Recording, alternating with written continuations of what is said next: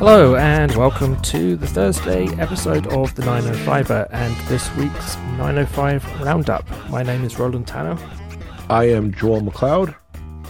And, we have a couple of stories, as always, on a Thursday. And, the first one, Joel, is certainly, if you live in Burlington, this has been the main topic of discussion, and it's not the municipal election, although it has bearing possibly on the municipal election, but it's a different kind of a beast of a different color, I guess. I don't know if that's the right way to describe it. A furrier one. If you longtime listeners of this podcast will know that we've mentioned this a couple episodes ago, so I guess you don't have to be that long of a listener. But coyotes in Burlington have been the main news. A main concern in Burlington for the last. I don't know. If you read the papers, you're going to think, oh, it's only been an issue for the last couple of months. In reality, you and I both know this has been going on for years, almost close to a decade now. I think of concerns about wild coyotes in urban neighborhoods here in Burlington, and I'm sure other neighborhoods in the 905 as well. This isn't just a Burlington problem, but it's ballooned up because these. Coyotes have, long story short, basically attacked people minding their own business who were not pestering these coyotes, who were not bothering them, but the coyotes are so desensitized to humans that they feel comfortable going right up to people as they sleep and start biting them, either wanting to eat them or to demand a food from them. Basically, it's been these coyotes are so used to humans that we no longer really pose a threat to them. They're not afraid of us anymore. And we've mentioned this all this before, and I know listeners are probably saying, "What's the point, Joel? Get to the point." And the point is this: there's a website called CoyoteWatchCanada.com. We're going to post a link to this particular article in our show notes. But on September 21st, they wrote in a blog titled "Wildlife Encounters Are Preventable If Timely Action is Taken." I'm not going to read it word for word, but the gist is this. I'm going to quote this. As far back as 2014, Coyote Watch Canada contacted the city of Burlington about issues related to wildlife feeding, attractants, and preventing negative encounters for residents. Hundreds of field investigation and mitigation hours exposed multi-site wildlife feeding, but the city took no action to resolve these locations. Many of these locations are still hotspots today. Flash forward to later on in the blog post, in a 2018 letter to council, it was noted that squirrels, chipmunks, waterfowl, and other animals, all of whom typically keep their distance from humans, were following residents in parks. That this behavior was also taught to coyotes is of no surprise. It was entirely preventable. Basically, they're saying that this not-for-profit agency that is granted concerned with conservation efforts for coyote wildlife, basically saying, like, you need to address this. Bad things are going to happen if you do not properly educate people now on how to live with coyotes. And right now, for Burlington, the city of Burlington has said they've killed 4 coyotes to date.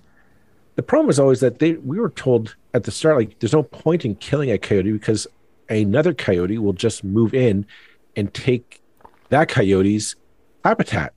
So this idea, the city's doing something, they've been forced to kill these coyotes. Have we solved the ultimate problem? I'm going to say no, because my suspicion is another coyote is going to move into those 4 coyotes' habitats, and we're going to be right back where we started on this problem, folks.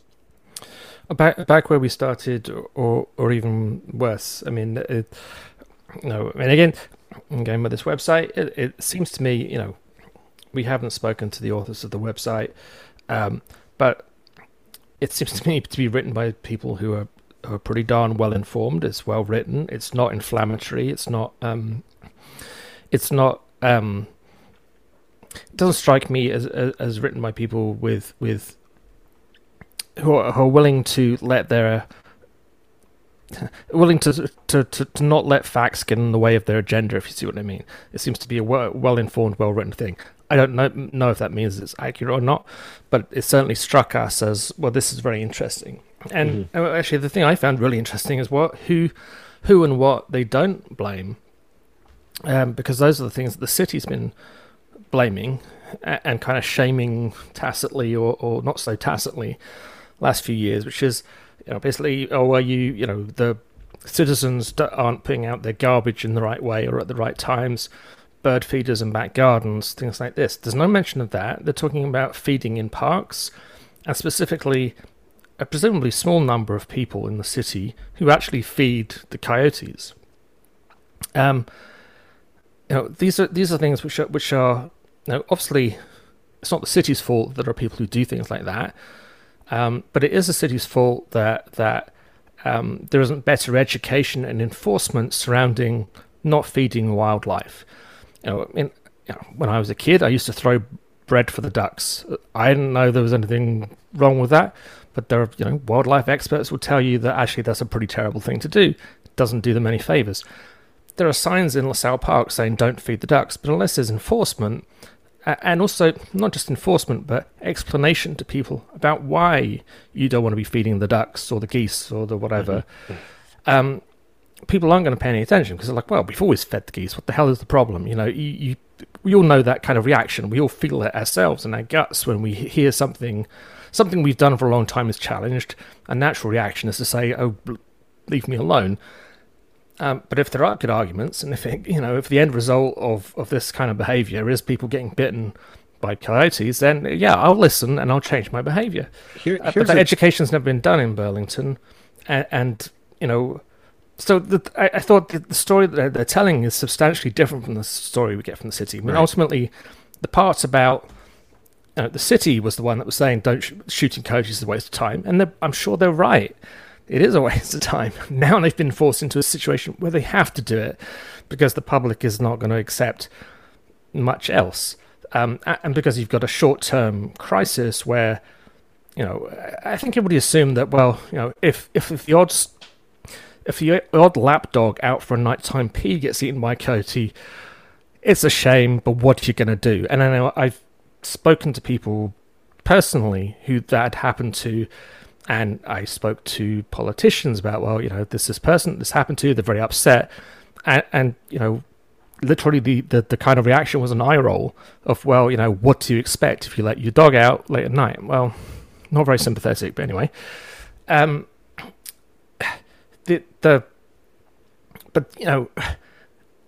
in this situation now because they kind of shrugged and said, well, basically this is the public's fault. What are we going to do? We're just going to say that the public are morons, not in so many words, but basically quite a strong implication that the public are morons. They shouldn't do it. You're naughty. But if you don't change your behavior, this is what can happen. And that's like, well, that's a very negative view of what your role is as city enforcement, But of course, it costs money to do the things that would have needed to be done. What it comes down to here is that you to educate the public, change their behavior, and get them on board. It's going to require money and a campaign and strong messaging, and that requires time and resources. And it's very clear the city just said, we don't want to do it. We don't want to do it. It's somebody else's problem. Forget it. And it's one of those things like, yeah, like you're going to discomfort some people. And it was almost as if the city was like, okay, do we discomfort the old busybodies who are going to call it, like you said, I always am able to feed the ducks in the park. Why am I not able to feed the ducks anymore? You guys are crazy. And instead of taking on them and saying, no, like the problem is you train these animals to follow humans around. You're going to train coyotes to do the same. And they are a lot bigger than cute, fuzzy squirrels. And what it ultimately would mean is eventually at some point, yeah, you might have to get police, bylaw officers to start issuing tickets and fines to people. Say, listen, you're feeding animals in a public park. Stop it. Here's your ticket, and make an example out of somebody. And that's what it would come down. And somebody said, I just don't want to deal with the fight. And now we're stuck with coyotes attacking people.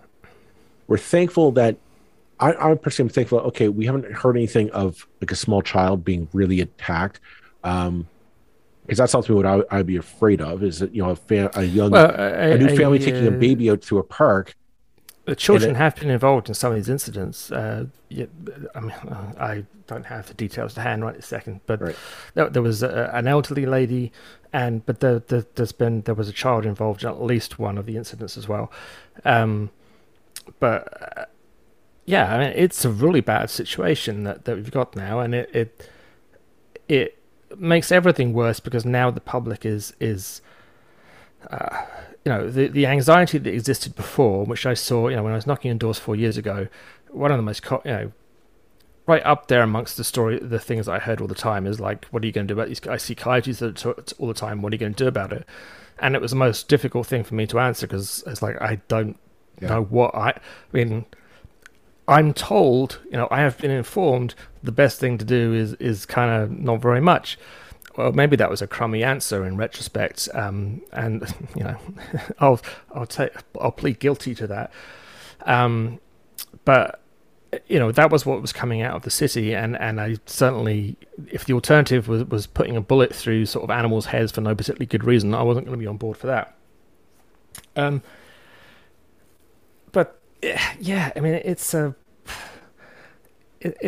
really poor show. And I mean, the thing is, at this kind of time, and it's not necessarily a thing in Burlington, but it's certainly a thing in some cities. Election time, municipal election time, there are people running for a re-election talking about crime waves and funding the police. And Ron Starr, hilariously, the councillor in Mississauga, who it is alleged vandalized a car multiple times, has a huge billboard up saying, let's stop the crime wave. And it's like, well, there's one way to stop one crime wave. That's not to vote for you, mate. But yeah, that's the kind of thing that comes up. What they never talk about is bylaw enforcement, which is what the city is uniquely involved in, which is enforcement of those little niggling things, that the police aren't going to touch with a barge pole, but which have to be enforced. That you don't grow the wrong kind, something poisonous in your garden, or you don't. But bylaw is a complaint-based system almost entirely.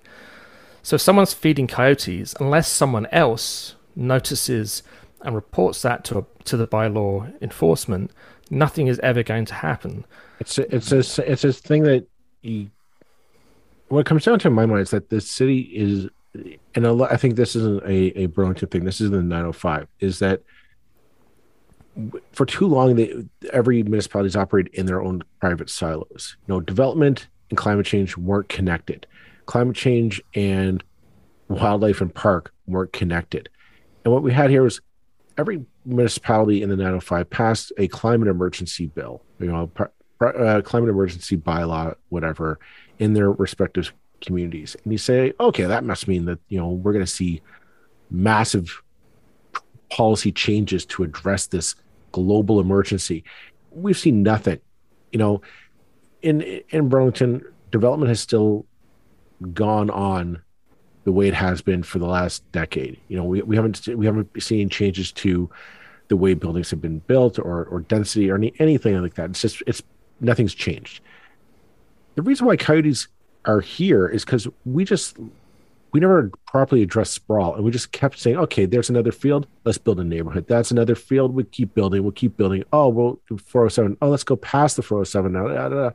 And we ended up with, we've encroached on their territory, and they're wild animals. They aren't going to say, oh, well, I guess it's your land now. No, they will just travel down the ravines, travel down side streets, and this is their home now because we were greedy and we just said we're not going to change our way. Well, this is when nature fights back. This is climate change. We didn't address climate change properly. We didn't want to change our habits and our beliefs. Guess what? This is, we've seen Hurricane Fiona on the East Coast pummeling the Maritimes because of climate change. I'm not comparing the devastation to it, but this is kind of the same broad sense here, is that nature will push back on us. We are not the absolute masters of this planet.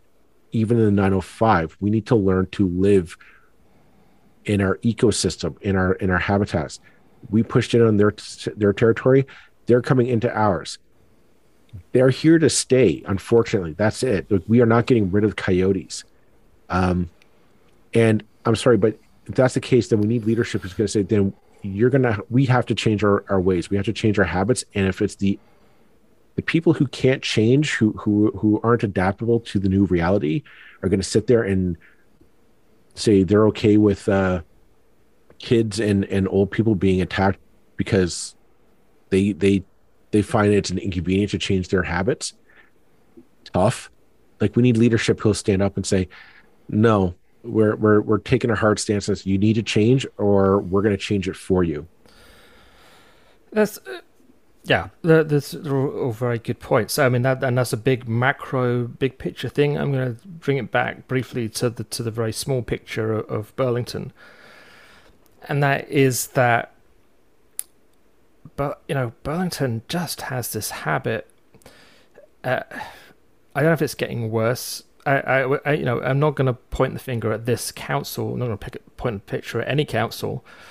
I'm going to point a picture at the bureaucracy of Burlington over the last decade and a half, and the culture that I've seen multiple times in action at City Hall. And again, it's not one person; it's a kind of institutional inertia.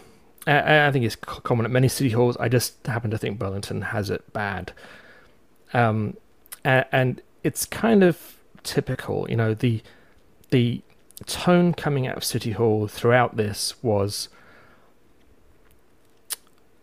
there was an element of contempt for the public, and sure, members of the public may be ultimately responsible for this thing, because they're behaving in a really stupid manner and feeding dangerous wild animals. However, it's not helpful to just say, well, you know what, the public is stupid. What are you going to do?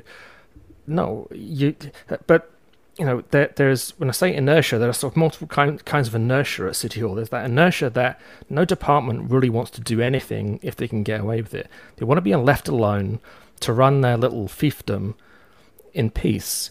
And when councillors or the public or anybody comes to them and says, we want this to be done differently, the reaction, whether it's Cam Jackson 15 years ago or Marion Mead Ward today, or any a councillor X or councillor Y, or member of the public A or member of the public B, is, you don't know what you're talking about, leave us alone. I mean, I've heard the stories, and unfortunately we can't often really talk about them publicly because they've been told to us in confidence or whatever.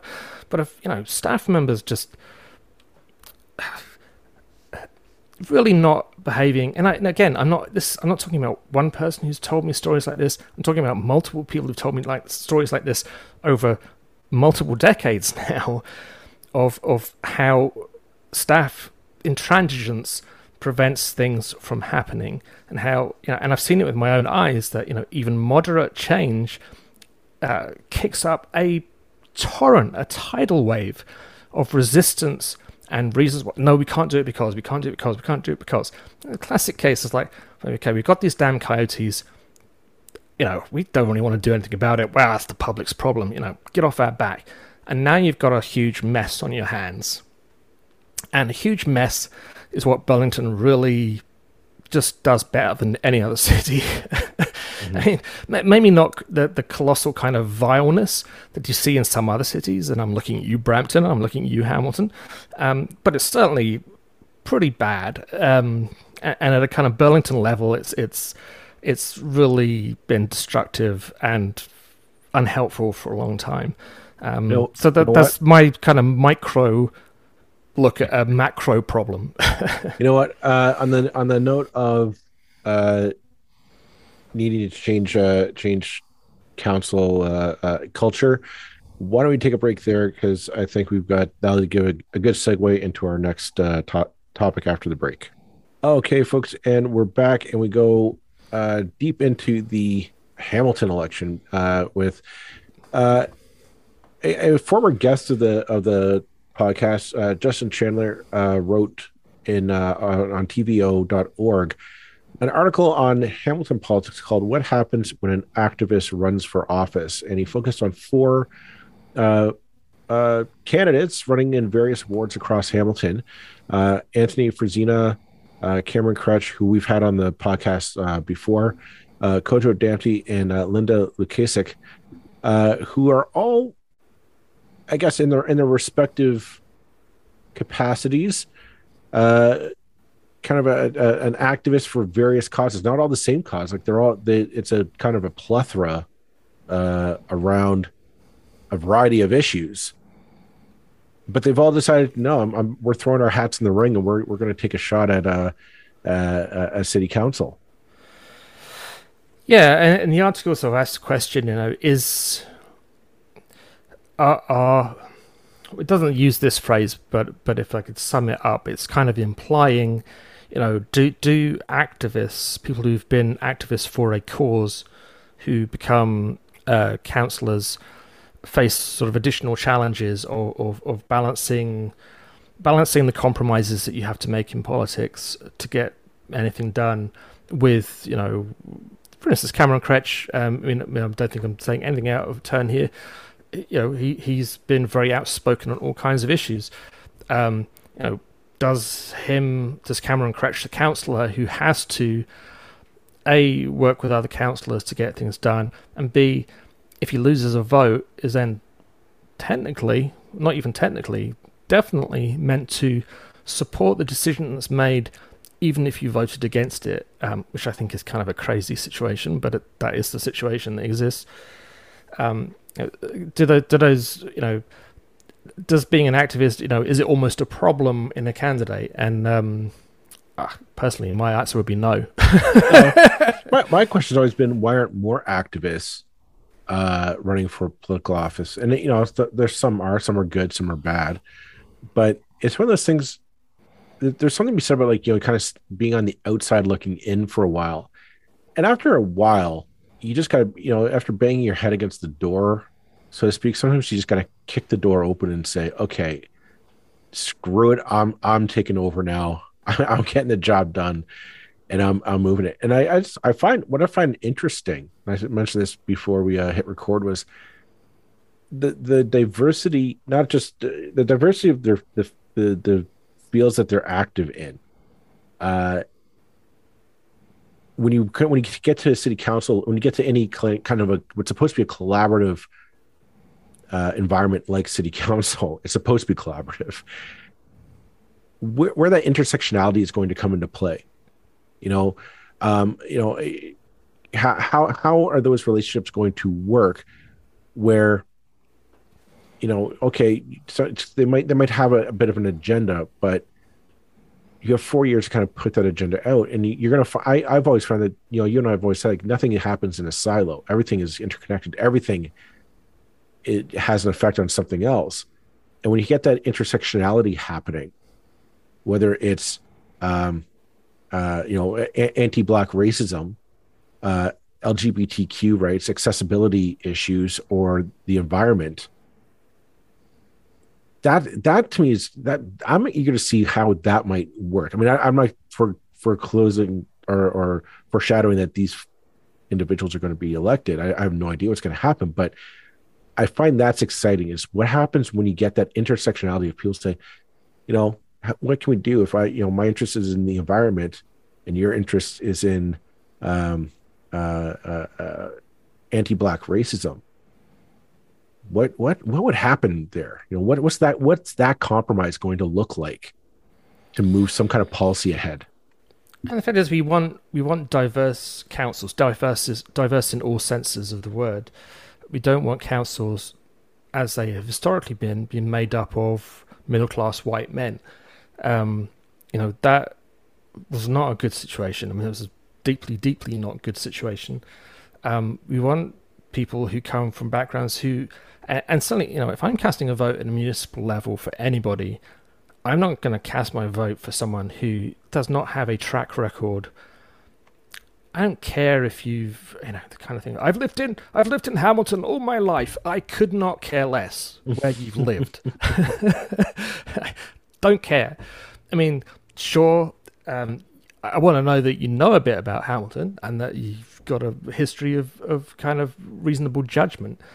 But I mean, I want to see what you're passionate about. And any activist who's, we all know, well, you and I both know that candidates for political office, people who want to become candidates in the future, will often get themselves on committees as resume building. They'll get into the board of the YMCA or the board of the hospital. And there's no guarantee, let me tell you, that that person has actually done diddly squat for those organizations. However, I mean, you can tell with, for instance, we're not going to endorse any candidates on this podcast or anything like that, but I think we can go as far as saying, these are candidates that, if you lived in those wars, are definitely worth paying attention to, because they have achieved things before, and things of actual significance in organizations of significance. Doesn't mean you're going to be a good counselor. It doesn't necessarily follow, but it means that you're worth taking a look at. If all someone can say is, well, I've lived here all my life, end of sentence, go away. Have you made a difference? But Yeah. what I know where you were hinting on that comment, and so I'm going to kind of maybe broaden on it. But I get the sense we'd assumed that this election in Hamilton would be a change election, that we thought there would be a wave of candidates who were saying enough is enough. We're going to battle with the old guard, the previous council, and we're going to go in and start, and we're going to have to wrestle control away from them to give to a more progressive view of the city. And we're anticipating a kind of a real, this is going to be a real policy fight over the kind of the direction of the city. That didn't happen because the old guard basically just said, okay, forget this, I'm going home, and they just walked away. So we thought, okay, well, we did. We thought, okay, there's no fight in Hamilton anymore. Nobody's going to care. I'm glad to see that spirit didn't leave Hamilton this time around. These candidates are still advocating for their respective communities. They're not shying away from the expertise that they're going to rely on to get them elected. And I get the sense that they're also saying, but there's also a lot of stuff that I don't know, and my experience has taught me that I need to rely on people to help me get through it. And I'm rambling here, so bear with me. But that sense of change is still there. And where I find interesting is when you look at the mayoral election, that's where the fight's starting to materialize. Is that we saw it in the Cable 14 debate, where it's very clear Andrea Horwath was running on the slate on the idea of, I've been here since God knows when. I am Hamilton. Give me the job. And whereas Keenan Loomis was, he's like, I haven't been here for a while. I want the top job, not because I think I deserve it, but because I've got some ideas that I'm interested in. You may not like those ideas, and that's your right. But I get the sense from he's not doing it because I don't know what else to do with my time. He said, I got some ideas on how I would like to see the city improve. Give me 4 years and see if I make it happen. If I don't, you vote him out again. But I think that's kind of a refreshing viewpoint to have, not just in him, but kind of in a lot of these would-be counselors, to say, give us the reins of power. Let's see what we can do for 4 years. Yeah, and actually, I wasn't talking about I've lived here all my life thing. I wasn't taking a deliberate dig at Andrew. I don't live in Hamilton. Well, no, yeah, get that. But she said it. I mean, I was bringing it up because it's a cliche that is said by hundreds of candidates in hundreds of municipal elections, every election. It's said in provincial level, it's said at federal level. It's such a massive cliche, and it means nothing. And in Andrea's case, I have to say, it's like, Keenan Loomis might not have been here for decades, but in terms of the organizations he's been involved, I mean, it's a bad argument. This isn't an endorsement of Keenan Loomis. It's just saying that Andrea's argument there is a bad argument not to vote for Keenan Loomis. Find better reasons not to vote for him and tell me those, and then I'll listen. we expect more of Andrea Horwath as a leader of the NDP, as someone who, of prolonged and extensive electoral success, who took the NDP from perennial third place finishers to currently perennial second place finishers. Maybe not perennial, but they're in second place right now for the second time. She did that. That's something. That's a big deal. So don't give us "I've lived in Hamilton all my life" stuff. Everybody knows you've been working in Toronto for the last decade and a half. It's like we didn't come down with the last fall of rain.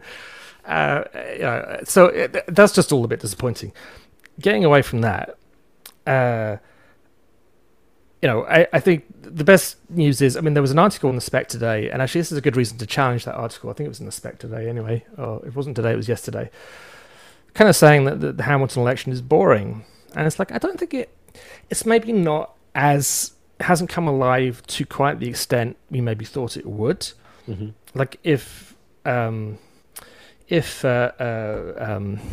Eisenberger had not stood down, if Terry Whitehead had not stood down, if Sam Marula had not stepped down, it would be a different election. And the fact that they're all gone, particularly the two councillors, mm-hmm. is, hooray, hurrah! Hamilton can hopefully have some maturity in its next council. And I'm not going to paint Fred Eisenberg with the same brush. It's not fair, but this wasn't a council that covered itself in glory. Let's put it in the most kind way we can. So the fact that they were gone means it has changed the election, but I don't think it's boring. And I think that, I think the TVR article does highlight is there are some really good candidates out there. And we're not saying that those four are the only ones you should be looking at. We're definitely not saying that. Go and check out all your candidates if you live in Hamilton. Look at their resumes. If the first thing they say is "I've lived in Hamilton all my life," please roll your eyes with an exaggerated effect. And if you ever get to speak to them, say, "Really? Really?" Let's kill that cliche dead in 4 years' time. But I think what's interesting is that with the old guard just kind of giving up and going home, it's refreshing because we're actually starting to get ideas. I'll be honest, I'm a little surprised that I'm saying this. I thought that, oh my God, we're not going to have a debate on ideas or vision for the city, because I thought there's going to be no foil to put those up against. You're not going to have you don't have to present to your Marullo supporters or your Whitehead supporters or any of those people say, well, I need to convince you these ideas are better. Because they stepped away, it actually, like, we don't have to worry about convincing people that why those candidates were a bad choice to begin with. Like, we don't have to rehash the bad history there. We can now go to, it's a free market. It's an open market now of ideas. Who's got the best ideas for the ward, for the city? And that's what we're seeing. It's refreshing to see. Like, we're actually getting some interesting ideas and some interesting choices coming to the table. And I'm pleasantly surprised I'll be honest, I'm pleasantly surprised to be proven wrong in this case, that Hamilton is still an exciting race to watch. I definitely don't think it's fair to say it's a boring election. I definitely don't think that's fair. No. I don't think it's particularly helpful to Spec to kind of drive down interest in that way. And I'm willing to say when an election is boring. This year in Burlington, I would say, is really boring. There's no, with all due respect to the candidates running against Marianne Mead Ward, you ain't gonna win. I'm sorry. It's that simple. You ain't gonna win. Just the way it is. She's gonna win by 100 million miles. The candidates who are running against the incumbents in other wards, I have not really seen anybody who has grabbed my attention as deserving. We haven't probably seen that in any real race. I've seen a whole bunch of nastiness that is. I just think it's garbage. I'm not even going to talk about it because it's garbage. I'm saying beyond Burlington. Like in the 905, like hell, the previous episode we went to Brampton. or Brampton, because I can't even spell the name of the city she's trying to be mayor for. Like, I'm sorry, like that's what we're talking about. Like nobody, like I mean, I think I'll put it. Milton. We'll come back to Milton. I think that the mayoral race there is really interesting, or should be really interesting. Everybody in Milton should be interested in that race because they're the contrast between Zihan Hamid and Gord Krantz could not be greater. I mean, they are. Here's this young guy who's done incredible things when I say young guy, he's probably, I don't know how old he is, young compared with Gord, let's put it that way. Who's done, achieved all kinds of things in a few years. Gord has achieved, well, the longest career in politics known to humankind. I mean, that's something that deserves recognition. But, that really is a vote for where should Milton be going now. Do we choose to look towards the future, or are we just happy to be a sprawling suburb forevermore? I think that's kind of the decision that's going on there. So that one's interesting. Mississauga is a snooze fest. Brampton is bleh. It's interesting, but not for good reasons. It's interesting because of how horrible it is. And I think Vaughan is one that definitely it'd be really interesting to see what happens in Vaughan. And I don't know. I don't have a clue, but I'm not sure it's a slam dunk for a certain former leader of the Liberals. Yeah, who knows? We'll keep an eye on it and see how it unfolds. I find Hamilton still continues to surprise me. I like to see, kind of going back to the article about activists, right? I like that these four people said enough's enough. I'm running. Whether they win or lose, kudos to them for putting their names forward and saying I want to make my city, my community a better place. And I hope more people like them in the future choose to step up to the plate like this and put their names forward, because we need bold ideas, and not just at in our cities, but we need bold ideas all over. We have I just find that I'm tired of the same old. I want to see some bold ideas and big changes coming to really shape up this country, this region, this province for the challenges that we have. Because I just hoping the private sector is going to come in and solve it ain't going to happen, people. We have big problems. We need big solutions to fix them.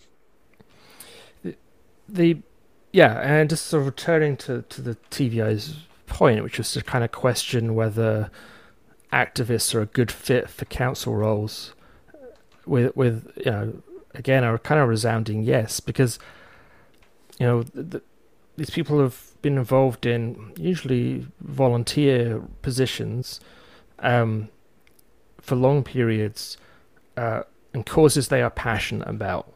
And if there's one thing I want in a councillor, it's a passion for the community and not a passion for their career, but a passion for getting things done for the community.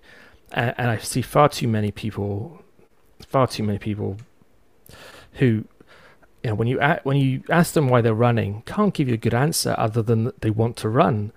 They usually don't get anywhere, thankfully, because they're not the smartest,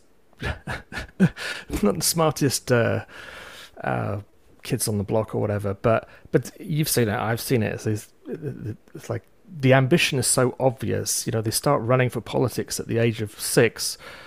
They start wearing the politician's suit before they're out of school. And yet there's no there. There's no, it's like, why are you running? Okay, right. Clearly you want to be a politician, fine, but why are you running? And, kind of look of panic crosses their eyes. So I'll take an activist who was there before they even thought about going into politics over that any day of the week. And on that, let's leave it there for this week. Thanks very much, everyone, for listening, and we'll be back on Tuesday. Take care. Bye-bye. Bye.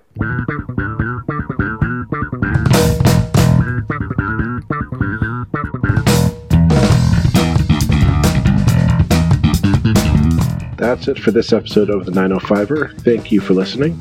As always, you can send us your feedback, thoughts, and concerns or ideas for future episodes to our email, info@905er.ca.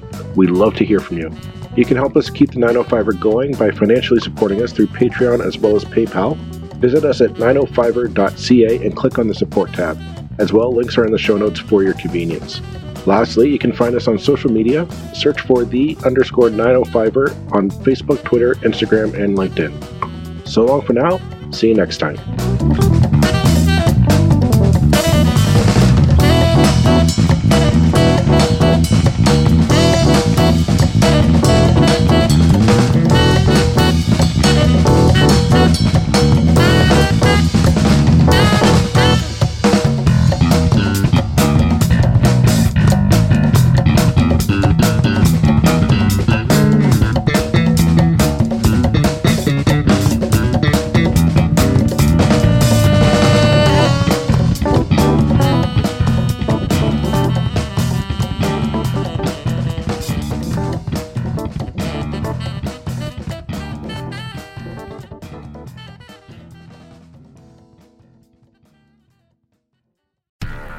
Do, Did, Will, the Story of People podcast is now available on the Crier Media Network. The first 5 episodes are here and feature some incredible guests that fit into one or all 3 of those categories. Ready? Tara Sloan from the San Jose Sharks Undercurrent podcast at NBC Sports.